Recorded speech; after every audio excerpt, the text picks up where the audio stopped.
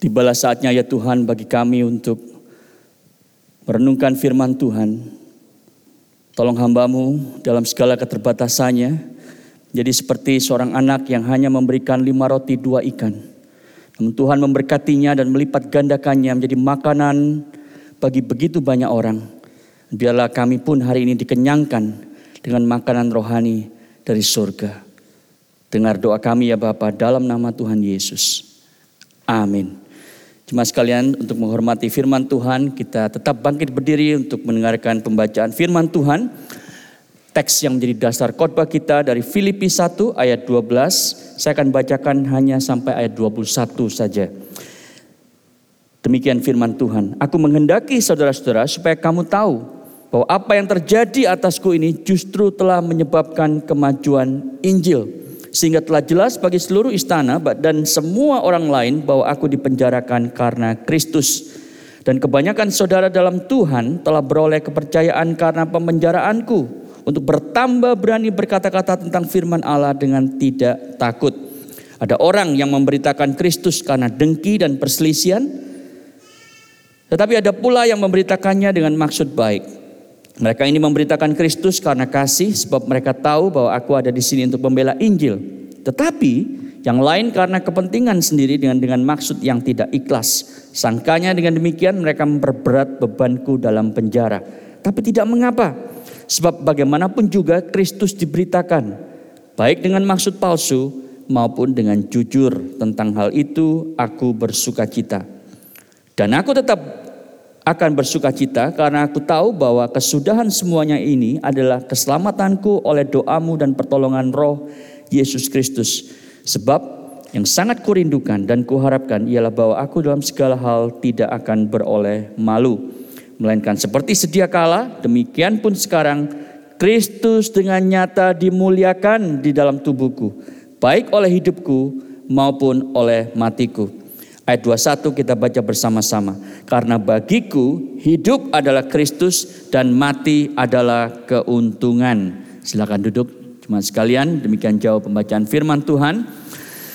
Saudara, kita berada di dalam satu seri khotbah eksposisi dari kitab Filipi yang diberi judul Deeper. Bagaimana kita mengenal Allah lebih dalam melalui surat yang penuh dengan sukacita ini. Kalau Rasul Paulus, saudara, punya business card, punya kartu nama, maka di sana saya kira akan tertulis church planter, lalu di bawahnya ada moto hidupnya. Hidup adalah Kristus, mati adalah keuntungan, dicetak di dalam kartu namanya. Karena memang itu adalah fokus hidupnya, tujuan hidupnya, definisi hidupnya, saudara-saudara. Dan tanpa kita memiliki fokus dan tujuan hidup seperti itu, hidup kita, hidup Anda dan saya itu akan seringkali mudah diombang-ambingkan oleh situasi hidup. Penderitaan, perlakuan orang lain yang tidak adil, itu akan melumatkan hidup Anda bila Anda membangun hidup Anda di atas kenyamanan atau reputasi. Karena kenyamanan bisa hilang. Reputasi bisa dirusak oleh orang. Tujuan hidup Paulus, to live is Christ, to die is gain.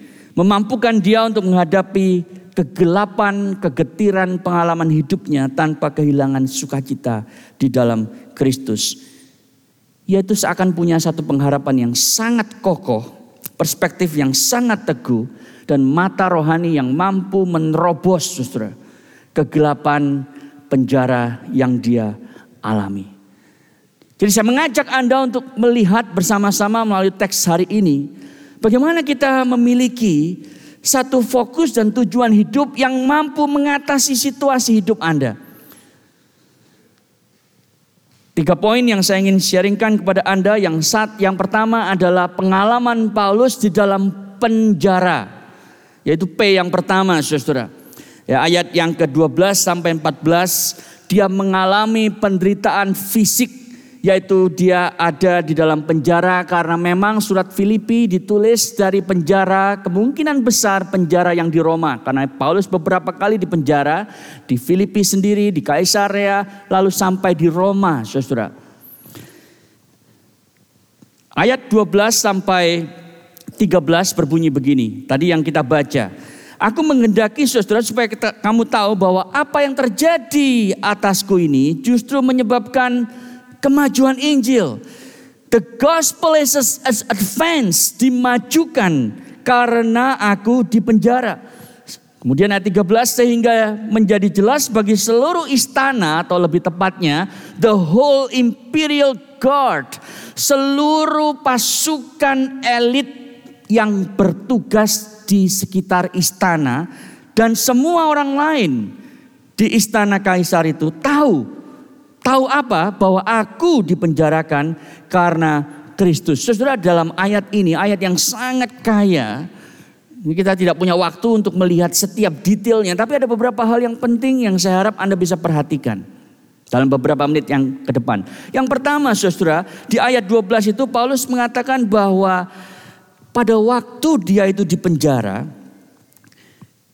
dia ingin memberitahu jemaat Filipi. Jadi jemaat Filipi ini kalau Anda lihat dan ingat khotbah-khotbah sebelumnya, di pasal pertama dari ayat pertama sampai ayat yang ke-11, saudara, jemaat Filipi dengan Paulus itu punya hubungan yang sangat dekat. Jemaat Filipi selalu mendukung pelayanan Paulus. Mereka mengirim Epafroditus untuk menemani Paulus, untuk membawa bantuan finansial dan seterusnya.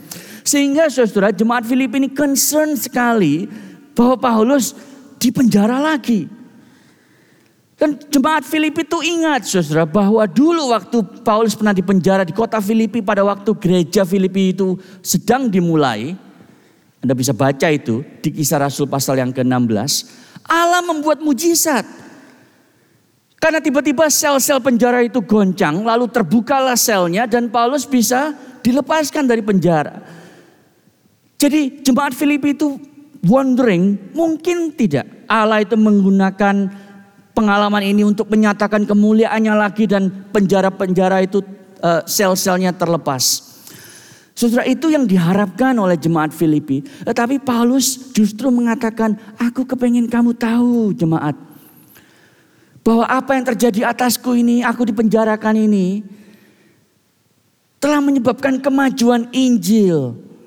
Nah, saudara, pasti jemaat Filipinya kaget, loh kenapa kok bisa Injil jadi maju? Justru karena kamu dipenjarakan, kamu adalah pemberita Injil Paulus. Kamu akan lebih efektif kalau kamu ada di jalan, ada di sinagog, ada di luar penjara daripada di dalam penjara. Tapi saudara, Paulus punya hal yang luar biasa yang dia ceritakan. Jadi Paulus sedang memberikan assurance kepada jemaat Filipi, tidak. Aku masih berada di dalam kehendak Allah. Kuasa Allah masih bekerja melalui pelayananku. Lalu dia menceritakan alasannya di ayat yang ke-13, saudara. Jelas bagi seluruh imperial guard. Nah, jadi saya ingin cerita sedikit latar belakangnya. Ya, di dalam slide berikutnya, saudara, waktu Paulus di Roma, konteks penjaranya itu bukan penjara yang sama di Filipi dan Kaisarea, tapi dia itu ada sebagai tahanan rumah. Kalau Anda membaca Kisah Rasul yang terakhir pasal 28, ya ayat yang ke-30, dikatakan selama 2 tahun penuh Paulus itu ada di sebuah rumah yang dia sewa sendiri, tapi dia ditahan, saudara. Bagaimana dia ditahan? Dia harus dirantai tangannya dengan tangan seorang prajurit. Nah, saudara, Praetorian Guard, Imperial Guard yang ada di gambar ini kurang lebih ya, itu adalah para tentara elit, saudara. Dan kalau Anda itu ketemu mereka, Anda tidak akan merasa lebih hebat. Karena mereka tuh tinggi, besar, terlatih, keren, dan mengerikan, saudara, mukanya. Jumlahnya sekitar 9.000. Dan mereka itu bertugas setiap kali, shiftnya mungkin 6 jam. Jadi setiap hari Paulus tuh ketemu minimal 4 prajurit yang berbeda. Saudara, hari ini mungkin mereka itu adalah anggota pasukan elit Kopassus di Indonesia gitu ya. Komando pasukan khusus atau Navy SEAL di Amerika. Keren sekali saudara, karena mereka diberikan tugas khusus untuk menjaga istana. Salah satunya menjaga tahanan yang akan kemudian diadili di depan kaisar. Mereka punya tugas khusus, pelatihan khusus, gajinya double dibandingkan prajurit lain. Jadi ini memang pasukan elit saudara. Dan mereka diberikan tugas yang pasti bukan menjadi favorit mereka, yaitu menjaga sebuah tahanan orang Yahudi yang juga ternyata adalah warga negara Roma yang namanya Paulus. Saudara melihat situasi seperti ini, biasanya orang Kristen itu selalu bilang, aduh kenapa ya Tuhan aku seperti ini, aku kan mau pelayanan, kenapa sekarang gak bisa. Anda lihat Paulus tidak menulis surat Filipi begini, jemaat engkau harus tahu kondisiku sekarang, lihat tanganku merah-merah, biru bahkan, luka, kenapa? Karena dirantai setiap kali. Aku mau kencing aja susah karena ada dia. Kan harus dirantai saudara. Mau makan ada dia. Jadi aduh saya ini udah gak tahu lah bagaimana. Saudara dia tidak ngomong seperti itu. Dia malah bilang seperti ini. Ada kemajuan Injil. Jadi saudara saya bayangkan. Waktu prajurit itu datang saudara. Ganti shift gitu ya. Paulus itu berdoa begini. Tuhan sekarang ganti orang lagi. Berikan aku bijaksana untuk bisa ngomong sama dia. Dan mengabarkan Injil kepada dia. Prajuritnya berpikir aku harus jaga orang ini sebagai tahanan. Paulus berpikir aku harus jaga dia supaya dia itu datang kepada Kristus. Saudara, Paulus bilang justru prajurit ini yang sedang dibelenggu dari dosa dan dia harus dimerdekakan. Jadi perspektifnya sama sekali berbeda saudara. Memang Paulus pasti tidak dijaga oleh 9.000 tentara. Tetapi setiap kali orang yang jaga itu ngelihat Paulus sedang nulis surat untuk Filipi. Dia terima tamu saudara, memberikan konseling. Semuanya dia dengar. Dan pelan-pelan mereka percaya. Oh ternyata sukacita sejati itu hanya ada dalam Yesus ya. Pantas saya gak pernah bersukacita meskipun jadi pasukan elit. Lalu waktu ngobrol dengan teman-temannya. Lu tahu gak orang Yahudi itu yang kita jaga gantian. Dia ngomong tentang satu orang Nazaret. Yang katanya mati terus bangkit. Disembah sebagai Tuhan oleh orang-orang Yahudi itu. Dan katanya dia akan datang lagi. Dan dia memberikan hidup yang penuh. Dia memberikan hidup yang kekal. Mungkin kita memang salah selama ini. Jadi ngobrol saudara. Itu sebabnya Paulus bisa klaim bahwa seluruh istana dan semua orang sudah mendengar Injil. Jadi saudara Paulus itu berpikir, kapan saya bisa memberitakan Injil di kalangan elit istana. Kalau bukan Tuhan yang menempatkan dia di penjara tahanan rumah. Itu sebabnya Paulus dengan yakin mengatakan saudara. Di ayat 16 dia bilang begini. Aku ada di sini untuk membela Injil. I am, bahasa Inggrisnya put here. Atau I am being deployed here. Itu bahasa militer. Jadi prajuritnya merasa mereka itu dideploy untuk menjaga Paulus. Paulus justru merasa saya sedang ditugaskan sebagai tentara Allah untuk memberitakan Injil kepada para pasukan elit ini. Yang kemudian akan membawanya ke istana. Saudara, that's an amazing perspective yang seringkali tidak dimiliki oleh banyak orang Kristen. Perhatikan saudara, Paulus itu bilang gini, ini terjadi untuk kemajuan Injil. Bukan kemajuanku. Bukan kemajuan karirku. Karena kalau secara karir habis saudara. Saya tahu pada waktu dia di penjara Roma menulis surat Filipi ini. Roma ini ada di ujung dunia pada waktu itu. Jadi waktu Yesus bilang Injil ini akan diberitakan mulai dari Yerusalem, Samaria, Yudea sampai ke ujung bumi. Paulus sudah sampai saudara ke ujung bumi. Dan dia sekarang sedang ngomong kepada the elites.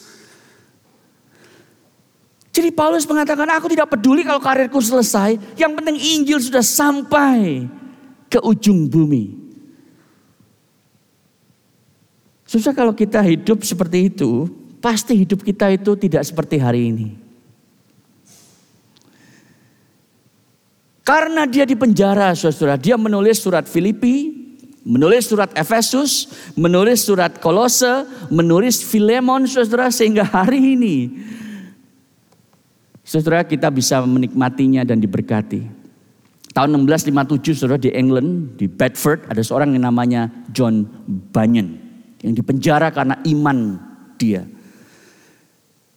Dan dia bilang begini saudara waktu ditanya. Mungkin ini kesempatan aku bisa menulis karena selama ini aku tidak punya waktu untuk menulis.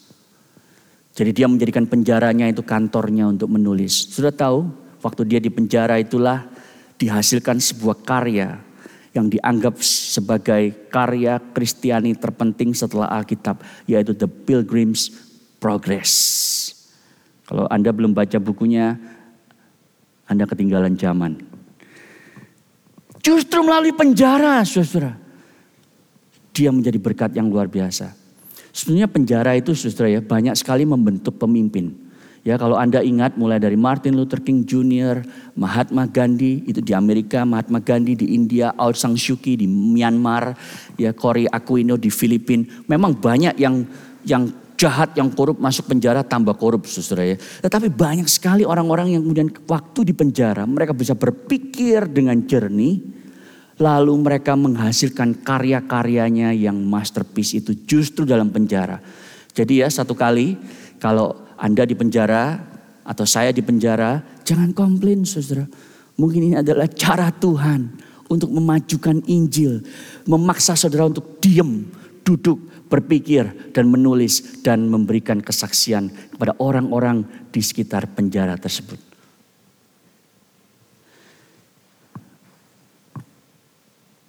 Yang kedua, saudara, bukan hanya Paulus itu. Kalau Anda lihat poin ayat yang ke-14, di sana dikatakan bukan hanya dia itu menjangkau orang-orang yang terhilang, para pasukan elit itu, tapi dia memberikan semangat kepada orang-orang yang sudah percaya. Ayat 14 bilang begini, dan kebanyakan saudara dalam Tuhan telah beroleh kepercayaan karena pemenjaraanku untuk bertambah berani berkata-kata tentang firman Allah dengan tidak takut. Jadi orang-orang Kristen waktu itu melihat Paulus di penjara, mereka tambah berapi-api, saudara. Coba perhatikan beberapa hal yang menarik di sana. Dikatakan di sana kebanyakan saudara. Jadi mereka ini orang-orang Kristen biasa. Ya bukan hamba Tuhan, bukan profesor teologi, bukan penatua gereja. Orang-orang biasa. Saudara, Injil Kristus Yesus selalu diberitakan oleh orang-orang biasa di tempat kerja mereka, di pasar, di rumah, di jalan, di sekolah, di kampus. Dan dikatakan di sana mereka itu berani berkata-kata, bukan berani berkhotbah di atas mimbar karena mereka tidak punya mimbar. Tapi mimbar mereka yaitu adalah di kampus, di kantor, di berbagai tempat yang Tuhan tempatkan mereka sesuai profesi masing-masing. Jadi saudara, yang terhilang itu dijangkau karena pemenjaraan Paulus. Yang sudah percaya itu dibangun imannya untuk memberitakan Injil. Itu hasilnya, saudara. Injil dimajukan. Jadi apa lessonnya sejauh ini sebelum kita melihat poin yang kedua? Saudara, kadang Tuhan itu memberikan kita limits dalam hidup ini. Batasan. Anda terbatas. Ya Tuhan, aku sekarang baru mengalami kecelakaan. Aku tidak bisa melakukan hal yang dulu aku lakukan. Tapi tahukah Anda, pernahkah Anda berpikir, justru di dalam keterbatasan itulah Anda mungkin bisa jauh lebih efektif bagi Tuhan. Fanny Crosby itu buta sejak umur 6 minggu, saudara. Karena kesalahan Sinse kasih obat ke mata dia. Tapi dia tidak pernah mengeluh, saudara. Justru dalam kebutaannya itu dia berfokus untuk memuliakan Tuhan. Dia menulis ribuan hymns sampai hari ini kita nyanyikan. Dia bilang begini, saudara, waktu ditanya, kenapa kamu buta tapi tetap produktif membuat hymns? Justru karena saya buta, saya tidak bisa tergoda dengan berbagai macam gemerlapan dunia. Saya bisa fokus kepada Tuhan Yesus. Dan nanti kalau aku ketemu dia, mataku akan terbuka dan melihat kemuliaannya secara langsung. Justru dalam keterbatasannya itu dia sangat efektif. Kalau Anda adalah ibu rumah tangga, saudara mungkin ingat cerita Susana Wesley. Anaknya itu 14, saudara. Siapa yang anaknya di sini lebih dari 10? Ya, masih kalah sama Susana Wesley. 14. Wah, pasti saya pikirkan ya, kalau mau mandi gimana caranya itu, siapa yang duluan. Kalau makan berapa banyak yang dia harus siapkan nasi putihnya dan seterusnya. Belum popoknya. Zaman dulu gak ada popok, gak ada suster. Tapi sudah tahu dari 14 anaknya ini muncul John Wesley dan Charles Wesley yang menggoncangkan Inggris dengan firman Tuhan. Saudara, limits yang Tuhan berikan. Itu seringkali menjadi cara Tuhan untuk berkata, make sure you maximize, you advance the gospel. Melalui apa yang ada di dalam situasi hidup Anda. Allah telah memakai rantai Rasul Paulus sama seperti dia memakai tongkat Musa. Sama seperti dia memakai ketapelnya Daud, saudara. Apa yang ada di tanganmu dengan semua keterbatasan, Tuhan bisa menggenapkan rencananya membawa manusia datang kepada Kristus. Ya, Paulus dibelenggu, tapi firman Tuhan tidak pernah dibelenggu. Amin, saudara. Poin yang kedua, bukan hanya penjara, tapi P yang kedua, perlawanan. Di sana dia menunjukkan bahwa dia itu live for Christ. Bukan hanya melalui penjara, tapi ada perlawanan yang muncul. Ayat 15 sampai 18a itu bilang begini, saudara. Ada dua grup orang. Yang satu memberitakan Kristus dengan maksud murni. Yang satu memberitakan Kristus dengan maksud yang tidak murni. Dikatakan di sana ada kata iri hati, dengki atau iri hati dan perselisihan. Envy and rivalry. Yang satu memberitakan karena kasih, yang satu memberitakan karena kepentingan diri sendiri dengan maksud yang tidak ikhlas. Sangkanya dengan demikian mereka memperberat bebanku dalam penjara. Saudara, kita tidak tahu apa yang mereka lakukan untuk memperberat beban Paulus dalam penjara.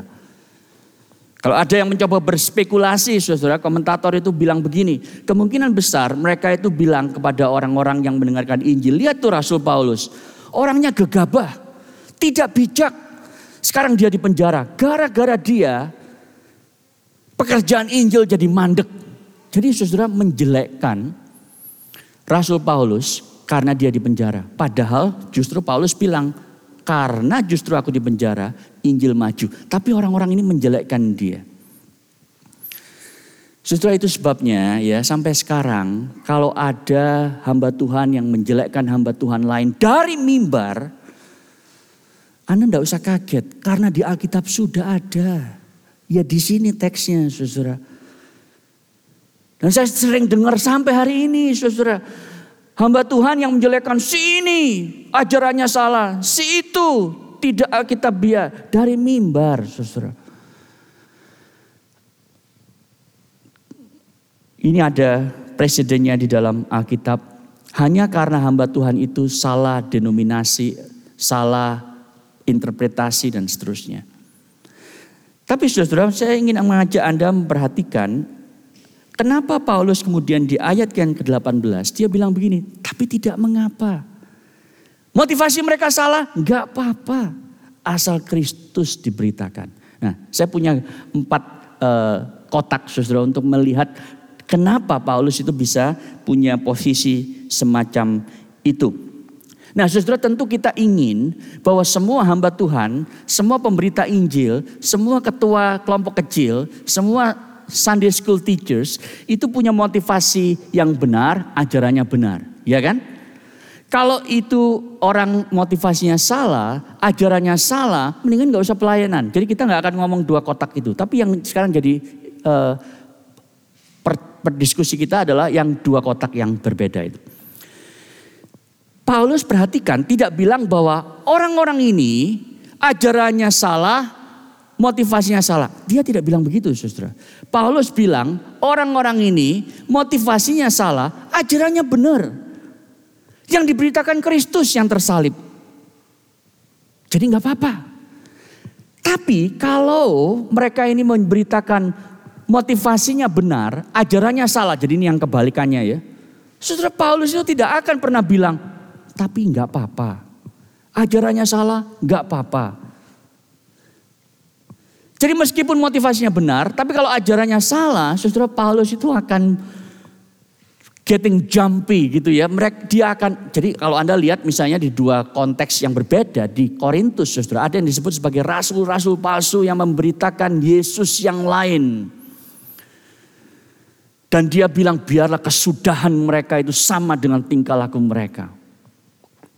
Dia sangat marah saudara dengan super apostles, dengan rasul-rasul palsu ini. Di Galatia apalagi. Ada orang yang memberitakan Injil yang lain yang sama sekali bukan Injil. Dan Paulus bilang apa? Kalau ada orang lain yang memberitakan Injil yang berbeda. Sekalipun malaikat datang untuk memberitakan Injil yang berbeda, dia bilang apa? Terkutuklah dia. Bahasa kerennya itu, let them go to hell. Let them be damned. Itu yang dia katakan, saudara.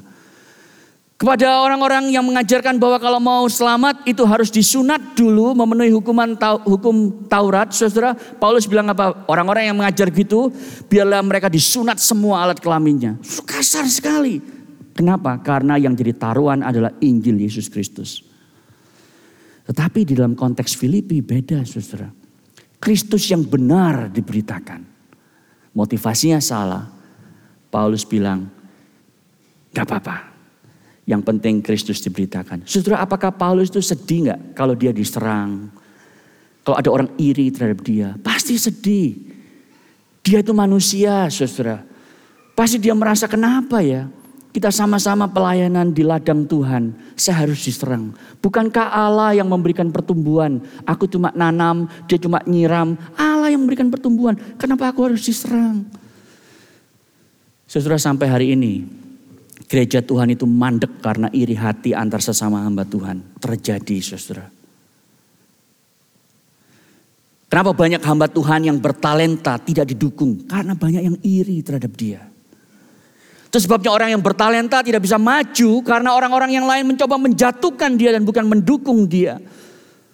Saudara, kita harus belajar dari pola pengalaman gereja perjanjian baru bahwa kalau ada orang yang dipakai Tuhan, kita harus dukung dia dengan sekuat daya dan tenaga kita. Taruhannya adalah Injil Kristus Yesus. Tapi Paulus besar hati dan dia mengatakan, it's okay, gak apa-apa. Jadi saudara, dia tidak hanya mengalami penderitaan fisik di penjara, dia juga mengalami penderitaan emosi, saudara. Diserang orang karena pelayanannya sampai dia harus dipenjara. Tetapi dia tidak kaget, saudara, karena dia tahu Allah yang dia layani bisa mengubah pemenjaraannya, mengubah iri hati musuh-musuhnya untuk kemajuan Injil. Dan ini adalah cara tipikal Allah untuk menggunakan kita. Membuat Anda dalam situasi yang sulit dan melalui kesulitan itulah lahir konviksi yang lebih dalam. Lahir buah-buah Injil yang Anda tidak akan pernah bisa dapatkan dengan cara lain. Jadi summary statement saya sejauh ini seperti ini, saudara. Bila fokus hidup Anda adalah kemajuan Injil. Meski kenyamanan hidup dan reputasi diri Anda terancam, sukacita Anda tidak akan pernah bisa direbut oleh siapapun atau apapun. Kalau Anda bisa berkata seperti Rasul Paulus, bagiku hidup adalah Kristus, mati adalah keuntungan. Maka meskipun kenyamanan hidup Anda diambil, Anda dipenjara misalnya, reputasi diri Anda itu rusak, Anda difitnah orang lain, Anda tetap punya sukacita yang tidak bisa direbut oleh apapun situasi hidup Anda atau siapapun orang yang menyerang Anda. Yang ketiga, yang terakhir adalah P yang terakhir, prioritas. Prioritasnya muncul di ayat 18b sampai 21. Paulus bilang, dan aku akan tetap bersukacita. Dia ulangi lagi sukacita. Karena aku tahu kesudahan semuanya itu ialah keselamatanku oleh doamu dan pertolongan Roh Yesus Kristus. Jadi saudara, dia bukan berarti meragukan keselamatannya. Tapi tiap kali Anda melihat kata soteria, keselamatan, itu selalu ada dalam 3 tenses. Anda tinggal memilih ini yang mana yang dikatakan Paulus. Yang dikatakan ada dalam future tense. Saudara, kita diselamatkan di masa lalu dari penalty of sin, hukuman dosa. Roma 8 ayat 1 bilang tidak ada lagi penghukuman bagi mereka yang dalam Kristus Yesus. Itu masa lalu. Di dalam present tense, saudara, kita sedang terus diselamatkan dari kuasa dosa sehingga Anda bisa melawan dosa dan mengalami kemenangan hari ini. Keselamatan di dalam future tense adalah nanti Anda dibebaskan dari the presence of sin sehingga Anda tidak lagi bisa berbuat dosa. Jadi keselamatan ada di dalam 3 tenses, masa lalu, masa kini, dan masa yang akan datang. Paulus sedang bicara tentang masa yang akan datang. Bahwa aku yakin aku akan diselamatkan karena doamu dan pertolongan Roh Yesus Kristus. Lalu dia bilang di ayat yang ke-20 begini, yang sangat kurindukan dan kuharapkan. Dalam segala sesuatu tidak beroleh malu, melainkan seperti sedia kala, as always, demikian juga sekarang. Sekarang pas aku di penjara ini, Kristus dengan nyata dimuliakan dalam tubuhku, baik oleh hidupku maupun oleh matiku. Saudara, apa sih artinya Kristus dimuliakan melalui tubuhku, baik hidupku oleh matiku? Ini terlalu abstrak bagi kita. Saya akan coba untuk membuat ilustrasi supaya ini konkret, saudara. Coba bayangkan dua alat ini ya. Satu namanya teleskop, satu mikroskop. In case Anda tidak tahu, pasti tahu kan. Saudara, teleskop itu untuk melihat bintang misalnya. Bintang itu pasti lebih besar dari teleskop, tapi sangat jauh sehingga kecil kelihatannya. Tapi teleskop itu membesarkan bintang, lalu membawanya lebih dekat pada kita. Mikroskop itu kebalikan, saudara. Kita melihat satu kutu kumbang yang begitu kecil, gitu lihat di mikroskop jadi besar, kelihatannya dekat pada kita. Jadi saudara, bagi orang yang belum percaya, Kristus itu kelihatannya kecil, sepele, nggak berarti. Orang lain yang lebih besar, bos kita lebih besar, karir lebih besar, uang lebih besar daripada Kristus. Paulus berkata supaya Kristus dipermuliakan, maksudnya adalah bagaimana justru melalui krisis yang aku alami ini, Kristus yang tadinya dianggap kecil, sepele, tidak berarti, sekarang menjadi besar. Menjadi yang paling mulia bagi orang tersebut. Jadi tubuh kita itu seperti lensa yang membuat Kristus yang terlihat kecil menjadi sangat besar. Dan Kristus yang terlihat jauh itu menjadi sangat dekat. Itu yang dia maksud.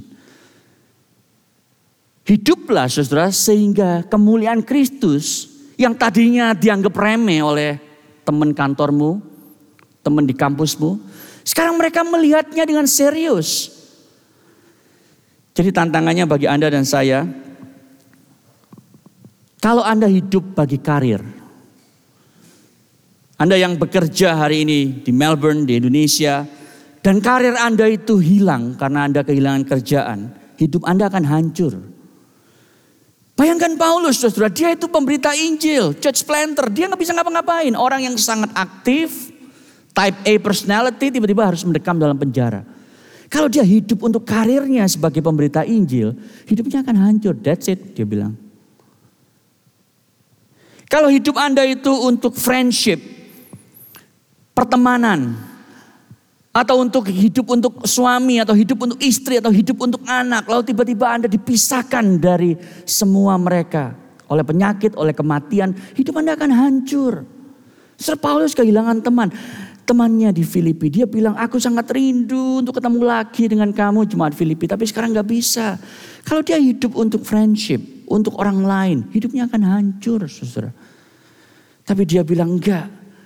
Hidupku adalah Kristus, bukan karir, bukan penerimaan orang lain, sehingga sukacitaku tidak akan hilang.